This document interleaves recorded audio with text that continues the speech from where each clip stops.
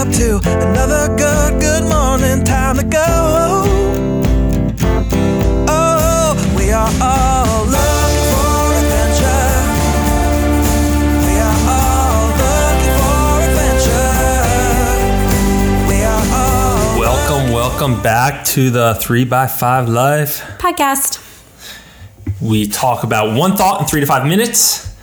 Last week we talked about movement. So if you tuned in last week, I kind of took a deep dive into what movement looks like, sounds like, and feels like for me. I had challenged you to kind of think about movement in 3 different ways and maybe try something out, a little experiment this week or past week. Yep. One of those was to look at movement from an Ayurvedic principle of moving your body as soon as you wake up to help cleanse and get rid of that sticky stuff in our channels of our respiratory system and our circulatory system. And then the other one was to find a type of movement that brings you joy, that is fun and lets you be playful and creative. And then the third one was to look at movement from the format of like the blue zone. So finding ways to create natural movement in your schedule every single day. It doesn't matter how long or what that looks like, but just creating something that moves your body. So hopefully you were able to tap into either 1, 2, or 3 of those. We'd love to hear about it in the Facebook community or just reach out to us. But this week we are moving on to Brian's form of movement, which definitely is also a journey. It's been a journey and it looks a lot different than my form of movement. And again, I don't mean to go too much in Ayurveda, but I'm a Vata and Brian's Pitta. So he has a lot of fire energy that needs to be used in a different way than I do. And so his natural form of movement fits very nicely with that Ayurvedic dosha. I like to suffer. Yes, he does. No, but I use movement really for a few things. I use it for stress release.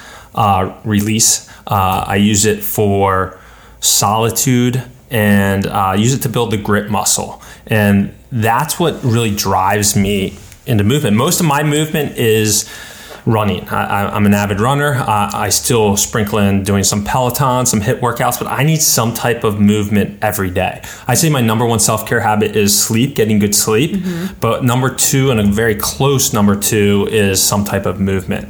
And if I don't move, I feel it. I feel irritable. I feel agitated. Jesse knows when I haven't really worked out, if I'm being honest.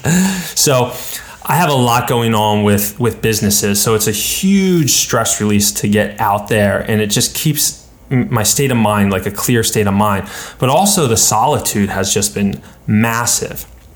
Over the last 6 years, I've been training for ultra marathons, so I spent many, many hours in the woods. And you may have heard me speak about this before, but I used to feel guilty when I'd go on 2-3 hour runs on, let's say, a Thursday afternoon starting at 3 o'clock when I could be working, making calls, doing whatnot.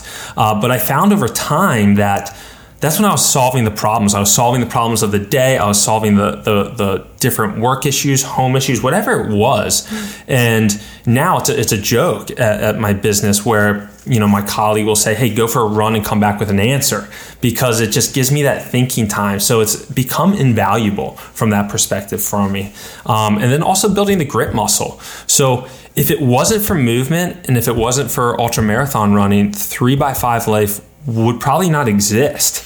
I've spoken about this a bunch in the past about, neuroscientists discovering how when you start a task and you finish it to completion, it's actually connecting wires in your brain. And as you do more and more things and harder things to completion, those wires get stronger and bigger, and then you can run bigger goals over those. So that's what ultramarathon running and movement has done for me. It's given me this belief system internally that, hey, when I start something, I'm going to finish it. Mm-hmm. And it's building the grit muscle through that, suffering through a 100-mile race or a 50-mile race that allows me to have the belief system to accomplish things in my work life, in my home life, in relationships. It just gives me this edge. So that's how impactful movement has been for me, which looks completely different to Jesse. And that's okay. We got to figure out our why behind what we're doing, mm-hmm. with anything in life, and especially in movement, because obviously it helps with our longevity mm-hmm. in life. So that's kind of my take on it. It's something that I like to do every day. What were you going to say? No, I was going to say too, like you failed to mention, I mean, I guess you did a little bit, but it's not about, I don't think it is, the race itself that he's training for. Like his training schedule, he's so great at being consistent and like hitting those goals. I mean, he has it planned out and he's waking up early and he's doing everything he can to prioritize our family and try to like fit in his workouts in between that.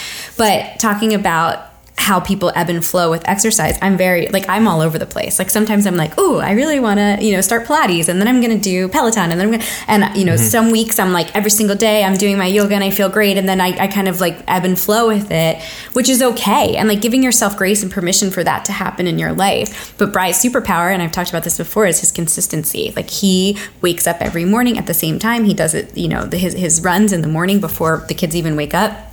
And that training, those building blocks that get you to that overall race is something that's pretty impressive. And for our family, it's been interesting and really cool, actually. We're his crew. So there's been multiple races where I have, a kid on my back and Hallie holding my hand, and we're bringing him his fuel and his nutrition. And I think that an unexpected benefit of you embracing this type of movement has been the impact on our family and just like being able to celebrate with him and seeing his achievements. And I think our kids see his grit and his determination and how hard he works. And, one of our family values is that McFarlands do hard things, and what a beautiful representation of that to see their dad every day putting in the work to do these like big accomplishments. So yeah, and that's so well said, because it's not about the race. It's not like I've had some very successful races in the past, but it's not the goal. It's not the end achievement. It's the person you become along the way. It's what do I need to do today? Who do I need to show up today to be an ultramarathon runner, or whatever you want to do? What do I need to do today? Because then once the goal is accomplished, it's okay. It's what's next, but it's who you become along that journey, which defines our life.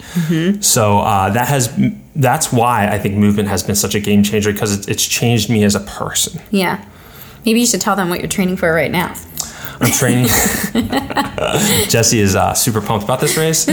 No, we're good. We got it. You gave me a warning. He's like, the next 90 days, we're on. So we're in it together. I'm the cheerleader at this point. But yeah, I'm training for what's called the Trans Rockies. It's a 6-day stage race across the Colorado Rockies. So every day is a different distance. The total distance is about 120 miles and I think around 20,000 feet of elevation gain. So you camp out at night, then you wake up the next morning, run the next leg of the race. So it should be an interesting journey. For sure. I'm looking forward to it. And because, talking about suffering, like the other day, because of the elevation, we live in Pennsylvania, and obviously the elevation is not the same as what it's going to be in the Rockies. So the other day he did, like, how many miles of hill repeats? It was insane. Lots of miles of hill repeats. And just came the whole home time. with still, like, had a smile on his face. Like, I'm pretty sure that if I were doing hill repeats, it was like 4 hours or something crazy. I'm pretty sure I would not be coming home with a smile on my face. So just gives you a little snapshot of, like, he really does find joy in the suffering process because he knows it's, like, helping him get better and become better. And again, not my cup of tea, but I can appreciate and honor that that's his journey. And, just reinforces that you need to zoom out to find out what is your movement, what does bring you joy. And so a takeaway would be, what's your why? So is your why for stress release? Is your why for creating solitude or better self-talk? I mean, we always talk about self-talk and how important it is. And when you get in a workout, your self-talk is elevated. So finding your why behind the movement is so imperative. So have that as your takeaway this week, combined with what Jesse said last week. And hopefully you gain some benefit out of that. Absolutely. Have a great week. Enjoy your week. Take care. Hello world, wake me up to another good morning, time to go.